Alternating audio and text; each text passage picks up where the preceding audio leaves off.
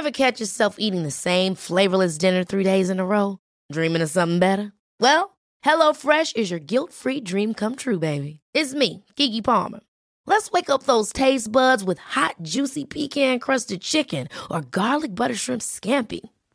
Hello Fresh.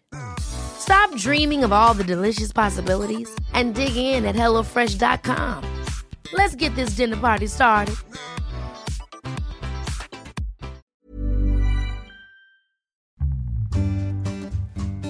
Shares for Beginners. In every aspect in which we have competed, Cboe with the ASX over the last 10 or 11 years, we've seen the ASX respond by reducing their costs to brokers.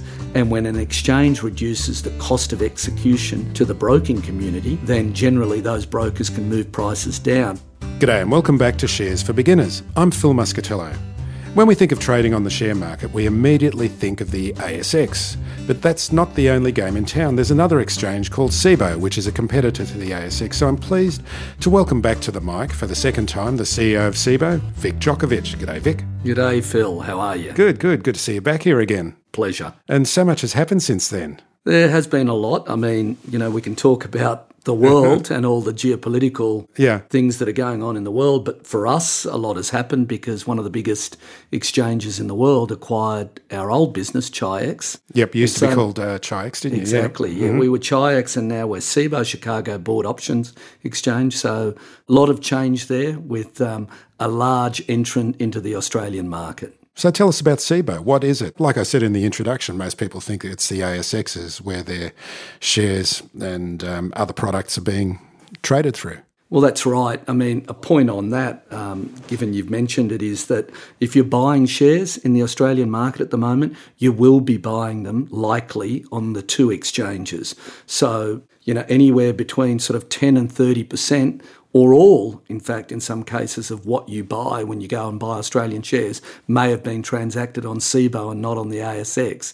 It's really determined by the broker. So the broker takes your order and generally routes to both exchanges, Cboe and the ASX, and whichever one has the best price at the time, that's where it'll execute. And is that kind of automated at the moment? It's absolutely automated. These are called smart order routers. So technology has taken over there. The old days of, you give your broker the order and he takes it down to a stock exchange floor. And I know that well because I was down there.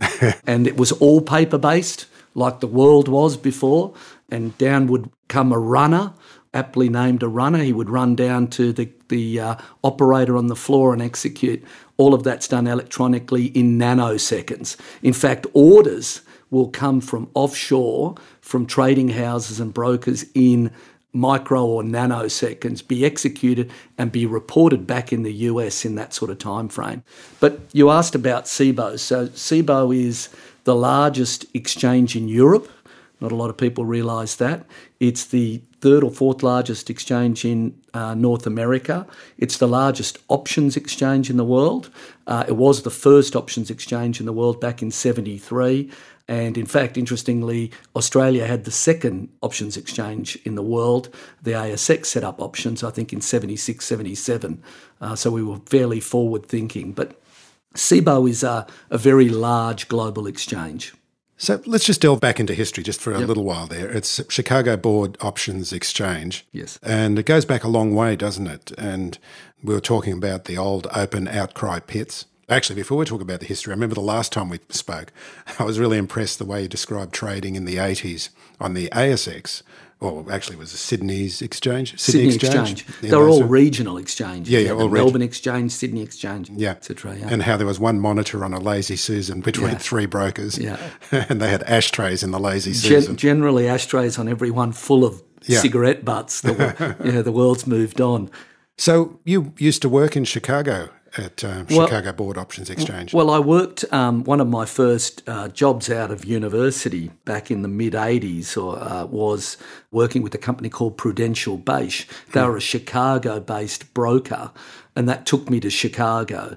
And Cboe itself has always run an educational part of their exchange called the Options Institute. And even going back to 88, 89 when I was there, I did that options course just to give me, I was young and straight out of university, so I wanted to understand what options were.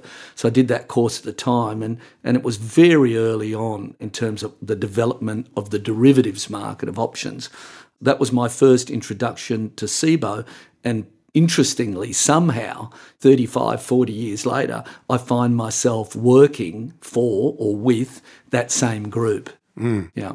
Cboe Australia also has a lot of other products as well. It's not just about options. There's ETFs now, I believe, warrants. Correct. Let's talk a little bit about the products that are offered. Yeah, look, the key products, when you talk about competition in Australia, the ASX is a very large organisation with, 900 people, with many, many limbs in terms of what they do.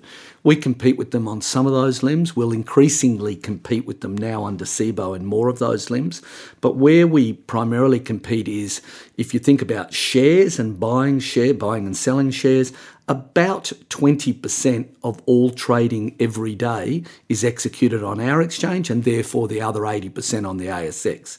Then you've mentioned warrants. Interestingly, last month, we were 50% of that warrant market for the month. But generally, we're about 35 to 40%, and the ASX is obviously the other 60%. So that's another area in which we, obviously we compete heavily. And then ETFs, this new, very fast-growing phenomenon in Australia. It was predated. It was certainly, we saw, large trading in ETFs, particularly in North America, but they never really took off in Australia up until about 5 or 6 years ago. I know it's been explosive, hasn't it? It's been explosive. And what it is, ETFs are the ability to invest in one unit, if you like, that tracks an index, or passive ETFs are exactly that. So if you think that the technology sector is going to push up and that's where you want to be invested, then clearly you would buy a ETF that represents a technology index, and you would get the returns of the whole index of names. So we've certainly pushed into that ETF sector in competing with the ASX, and we've had some fantastic large brands, global brands, local brands, launch their ETFs on the Cboe exchange. And we're talking about Schroders, Magellan, Janus Henderson, Alliance Bernstein.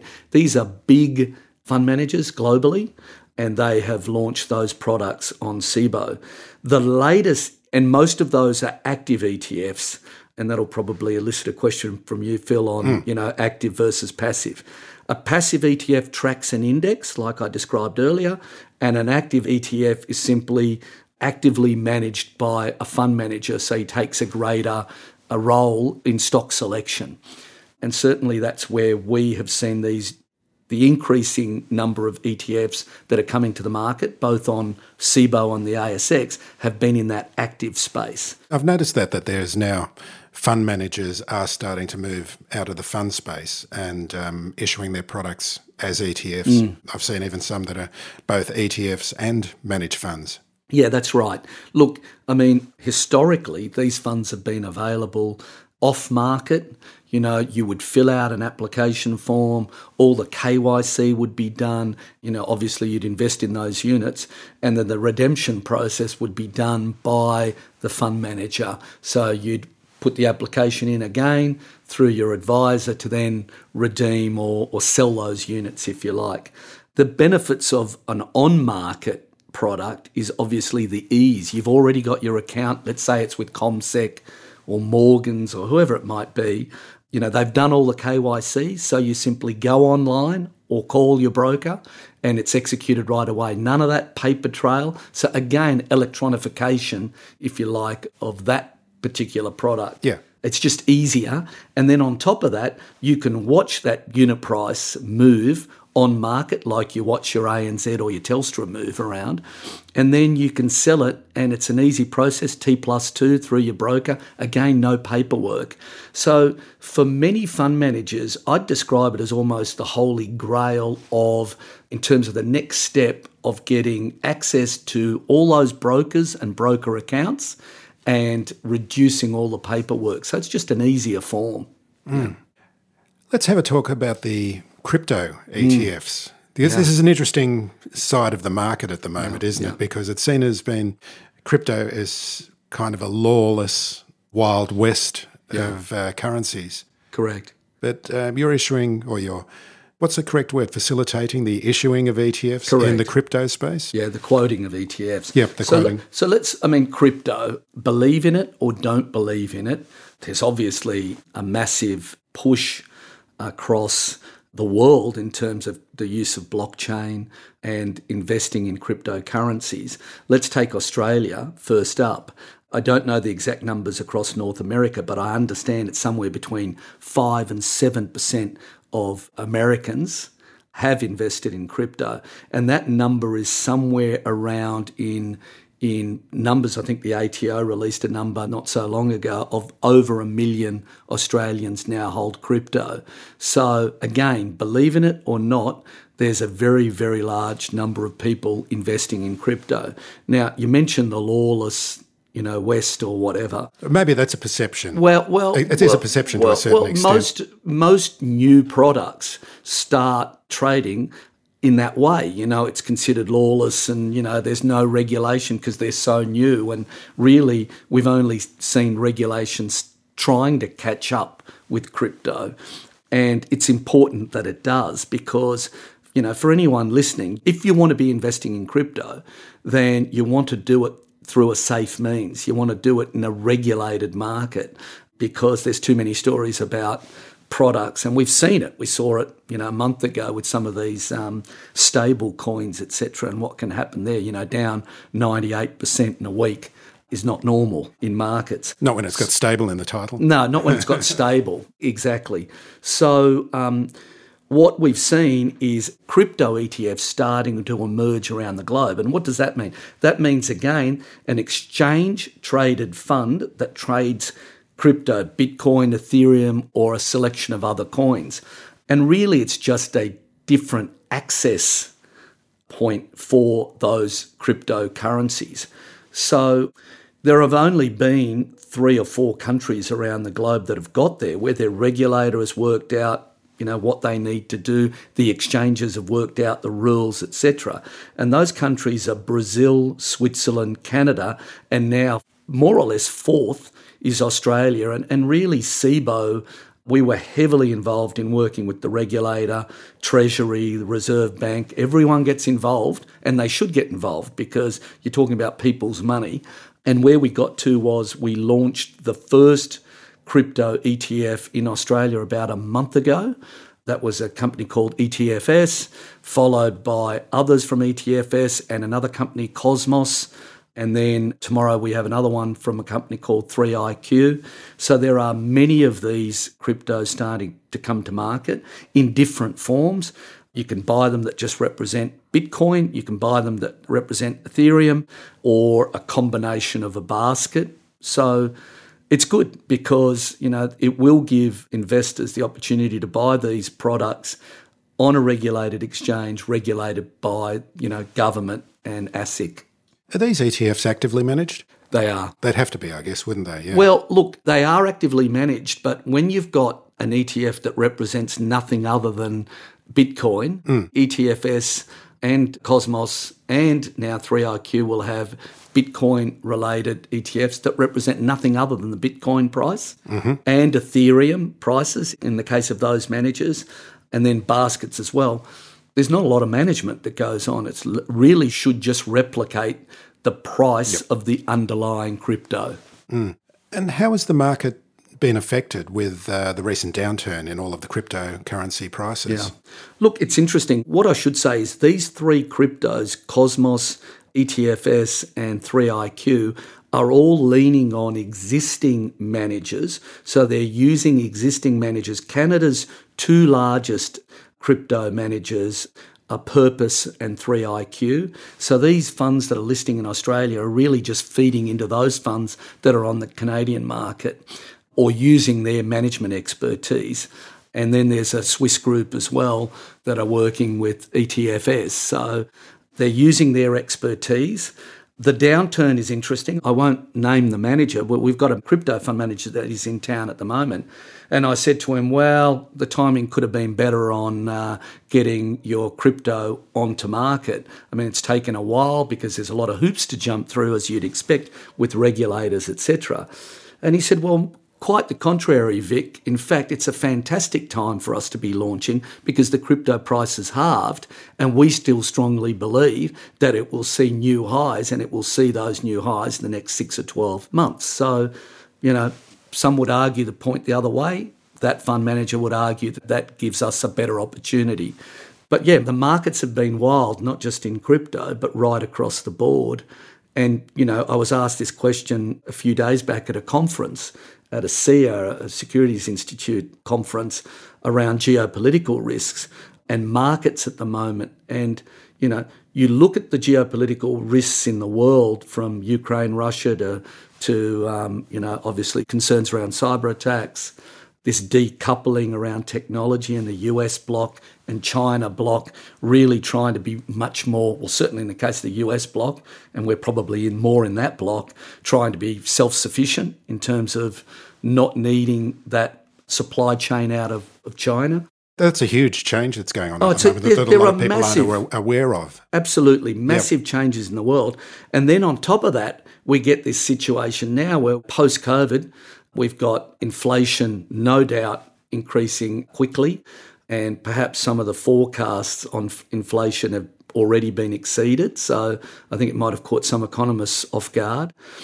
And all of that creates an environment where we may not realise it, but if you look at the performance of some of the global indices since the start of the year, it's crept up on us. The S&P 500, arguably the global benchmark, is down 20%. And then the darlings of the last 5 years, the FANG stocks, Facebook and Amazon, Google, Netflix, those four in particular are down 35 to 40% since the start of the year. But interestingly, our market, I think, is only down 4 or 5%. So one might argue that we've got some catch-up, or otherwise, we're not as heavily exposed to those more volatile names, and that's the reason we've held up. This is Paige, the co-host of Giggly Squad, and I want to tell you about a company that I've been loving, Olive & June. Olive & June gives you everything that you need for a salon-quality manicure in one box. And if you break it down, it really comes out to $2 a manicure, which is absolutely insane. It's also so easy to get salon-worthy nails at home with Olive & June. The difference between how your nails used to look when you did them yourself and now with the Mani system is a complete game changer. The best thing about Olive & June, too, is it's a quick dry. Dries in about 1 minute, lasts for 5 days, and full coverage in up to 1 to 2 coats. Visit oliveandjune.com/perfectmani20 for 20% off your first system. That's oliveandjune.com/perfectmani20 for 20% off your first system.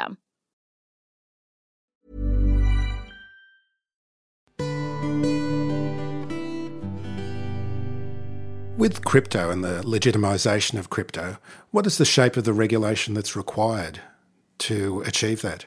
Oh, look, I mean, in terms of getting there, it was certainly a long process with government, Treasury, Reserve Bank, all those groups that form COFA, the Council of Financial Regulators, needed to be involved, and ASIC needed to be comfortable that the exchange had set rules around the management of these products.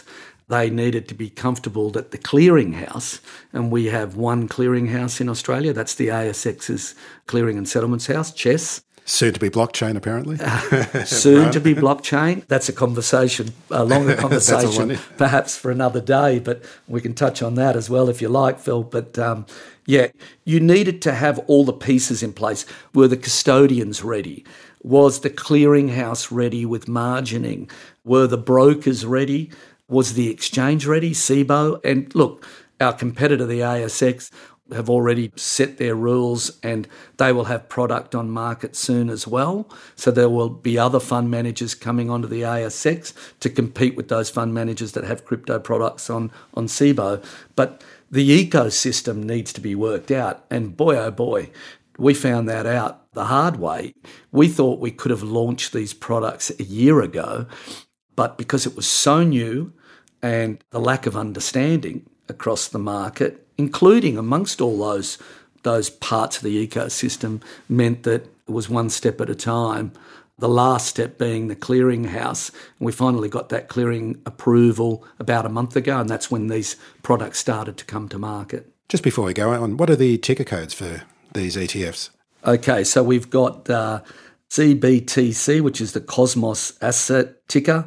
That's the Bitcoin fund. ETFS, that's EBTC. That's their Bitcoin. The Ethereum fund is EETH. I'll have to check on what the ticker is for 3iQ. That will be on market today. So just check our website, the Cboe website, and all of them are listed there. How do Cboe and ASX work alongside each other, apart from in the background of the exchanges and in trading? Are there other ways that you relate to each other? Well, we have to. You can be competitors, but equally we need to work with each other. Look, there are other exchanges in Australia, but really the two dominant exchanges in the equity market. There's other exchanges? There are other exchanges. There's the National Stock Exchange that has been trying over time to compete with the ASX on listings, corporate listings. So they have a number of small cap and micro cap names that trade on their exchange. That's been difficult for them to compete in that area with the ASX, but they're certainly pushing along. And then there's Sydney Stock Exchange, another group that has corporate listings as well. But I think both of those exchanges are just trying to get there in terms of, relevance versus the ASX. So that battle will continue for some time. But in the main game, in terms of trading every day, it's Cboe and ASX, more or less in that ratio that I told you about, 20% with Cboe, 80% with the ASX. Interestingly, in the ETF market, it's probably 60% ASX, 40% Cboe. So we've taken a large share of the trading in the ETF market. So an ETF has to list on an exchange. Is that the way it works? Exchange-traded fund, yep. Right, it has to be exchange-traded. And it can be either Cboe or ASX. Yeah. And everything that trades on the stock market has to go through an exchange. If it doesn't trade on market through the day, if it's a large, what we call block trades, institutional block trade where it's, $5 or $10 or $50 million and it goes from one large institutional fund manager to another, it may not trade through the market because of the size of the trade. And certain trades, depending on size, don't have to be printed on market as in through the trading day, but they still have to be reported on market. There still needs to be a mechanism for showing that the trade happened. Yeah. Exactly, transparency. Yeah. Competition is presumably to benefit investors or benefit users. What do you see as been the benefits to Aussie investors with Cboe or Chi-X previously coming into the market? Yeah, look, you don't see it as an investor. If I didn't know the exchange market or financial markets all that well, and I was just interested in buying and selling shares, you may not even know that there are two exchanges. But certainly the benefits are the same. I always draw the analogy of, well, if we didn't have Uber competing with the taxi industry, or if we didn't have Coles competing with Woolworths or IGA or Aldi coming in to compete with them, ultimately I'm sure we'd all be paying higher prices for our retail goods or whatever. So the benefit is perhaps not seen, but the benefit is that in every aspect in which we have competed, Cboe with the ASX over the last 10 or 11 years, in our former guise as Chi-X, we've seen the ASX respond by reducing their costs to brokers. And when an exchange reduces the cost of execution to the broking community, then generally those brokers can move prices down. And there's no way that CommSec and Westpac Online and NAB Online and all, CMC and all of those groups that, everyone listening are probably familiar with and perhaps using, that they would have been able to offer the commission rates that they're currently seeing without that exchange competition. Because if the exchange is charging you $10 a trade to execute a trade, let's say, it's highly unlikely that you're going to be pricing it at $5 to your consumer. So the last 10 years, I think the competition between Cboe and ASX has facilitated the much lower rates of commission in the marketplace. And that extends out to other things. Exchanges sell market data. every bit of data that you see if you're looking at a screen is sold by the exchange. Now that used to be very, very expensive. Cboe came in and cut those prices by 70, 80%. The ASX has responded to some degree, and then that gets fed down to the cost of things like access to a Bloomberg screen or some other data provider. Let's go back to clearinghouses and the CHESS system. We all know that when we buy or sell any instrument on the exchange, that we get a blue piece of paper providing confirmation of that. Yep.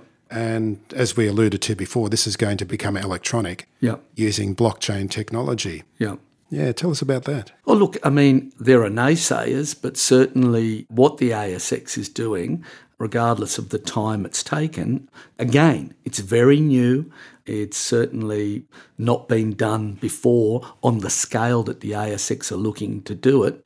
And it will provide a new source of truth, easier access, arguably better security for underlying shareholders, better access to market data. There are many benefits to using the blockchain or distributed ledger technology in terms of the clearinghouse. And the ASX are right to argue that their old clearing system is now 30 years old and we need to move away from that technology. I think the concerns in the market, if anyone has read the press, around the replacement of the existing CHESS system with the new DLT-based system is just the amount of time it's taking to get it done and the fact that these timelines have been pushed out. But they will get there. And I don't think for the consumer, for the investor, a lot will change. It'll just be much more efficient for the exchanges and for brokers and for all those vendors involved. So your parent company, Cboe, run what's known as the VIX, the Volatility Index, is that right? Yeah, it's when you talk about global benchmarks, things that people look at. In Australia, we look at the ASX 200. That's generally the benchmark if you're watching TV that you refer to. In the global sense, we look at the MSCI, MSCI Global Index, or the S&P. Which is an index of most of the globe, including globe, Australia's, whatever it is. For those that don't know, I mean, it's less than 2% of the global index, the MSCI. And then we look at the US. I mentioned it earlier, the S&P 500. When it comes to volatility, the key index that everyone looks at in terms of how volatile markets are at the moment is the VIX index, the VIX, Volatility Index. And that is a Cboe, that's part of our exchange. It's operated for a long time, I would say somewhere around 20, 25 years. We've had access to the VIX. And certainly what I look at if I'm looking at volatility, if you're a trader, if you're a fund manager, if you're an options trader, you will look at volatility. And what we're seeing at the moment is interesting.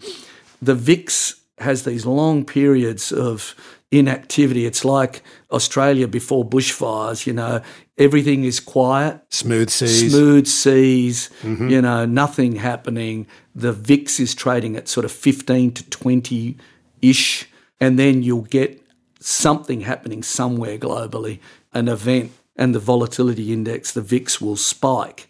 And what we're seeing at the moment with this incredible convergence of many things at once, governments having printed a lot of money to get us through COVID, this unexpected Russia-Ukraine event, if inflation really starting to ratchet up, more concerns around these cyber issues globally, and then the whole US-China debate and Taiwan as a potential flashpoint. So you pull all of those together at the one time, and we're seeing the VIX index trade at elevated levels, plus 30 as opposed to 15 to 20, and as high as 50, 60 on various weeks, depending on what's going on.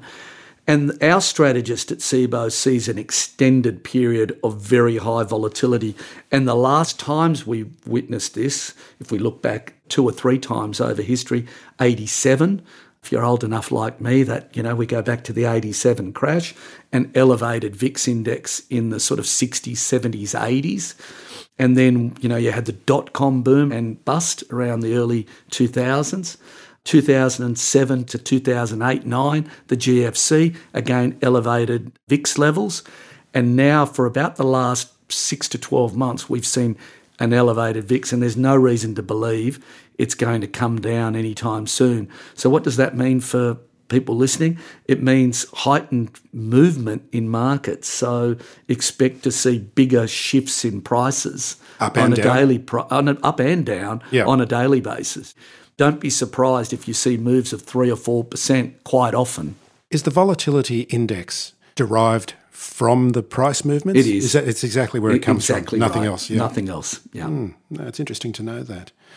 So you're speaking with analysts at Cboe as well.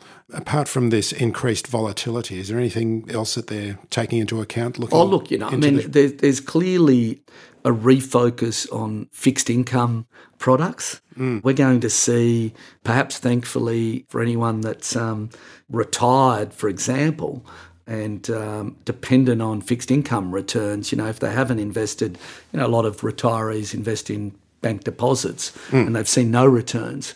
I think you're going to start to see those returns ratchet up, obviously. Rates are going up. There's no moving away from that. So we see more fixed income products coming onto exchange and certainly in focus. We certainly see an increase in these crypto products. They're not going away. I mentioned those now 4 regions or countries that have regulated ETFs on market, Australia being one. The US, many countries across Europe and elsewhere are now pushing for these listed, regulated ETFs. So that's a focus for Cboe in the US certainly, and in Canada.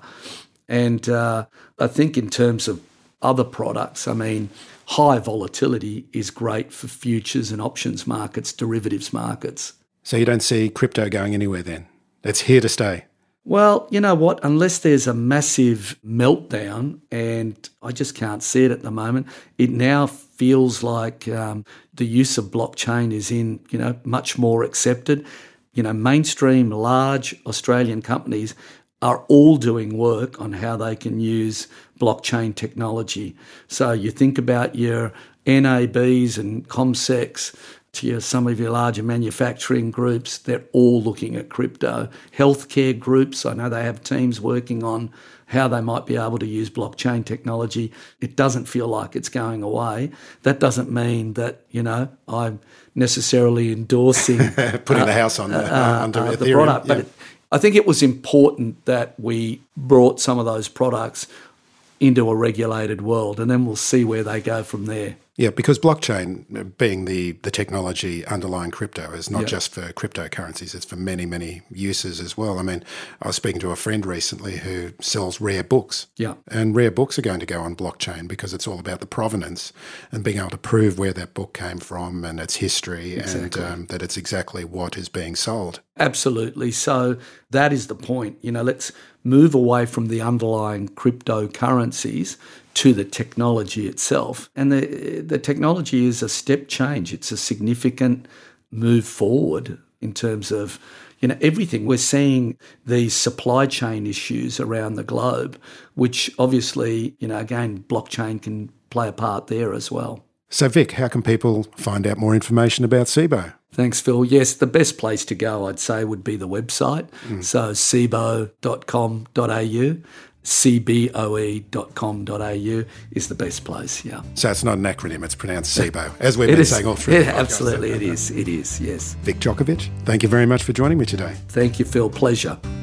If you found this podcast helpful, please tell a friend, especially if it's someone who needs to start thinking about investing for their future. You'll be helping them and helping me to keep this show on the road. Cboe is the holder of an Australian Financial Markets licence to operate a financial market in Australia. Any information is provided for informational purposes only. It's not intended to be financial product advice. Under no circumstances is it to be used as a basis for or considered as an offer to engage in any activity or purchase or sell any security, or as a solicitation or recommendation of the purchase, sale or offer to purchase or sell any security. To the extent permitted by law, Cboe makes no representations or warranties and excludes all liability in relation to the information provided. Shares for Beginners is for information and educational purposes only. It isn't financial advice, and you shouldn't buy or sell any investments based on what you've heard here. Any opinion or commentary is the view of the speaker only, not Shares for Beginners. This podcast doesn't replace professional advice regarding your personal financial needs, circumstances, or current situation. And thank you for listening to my podcast.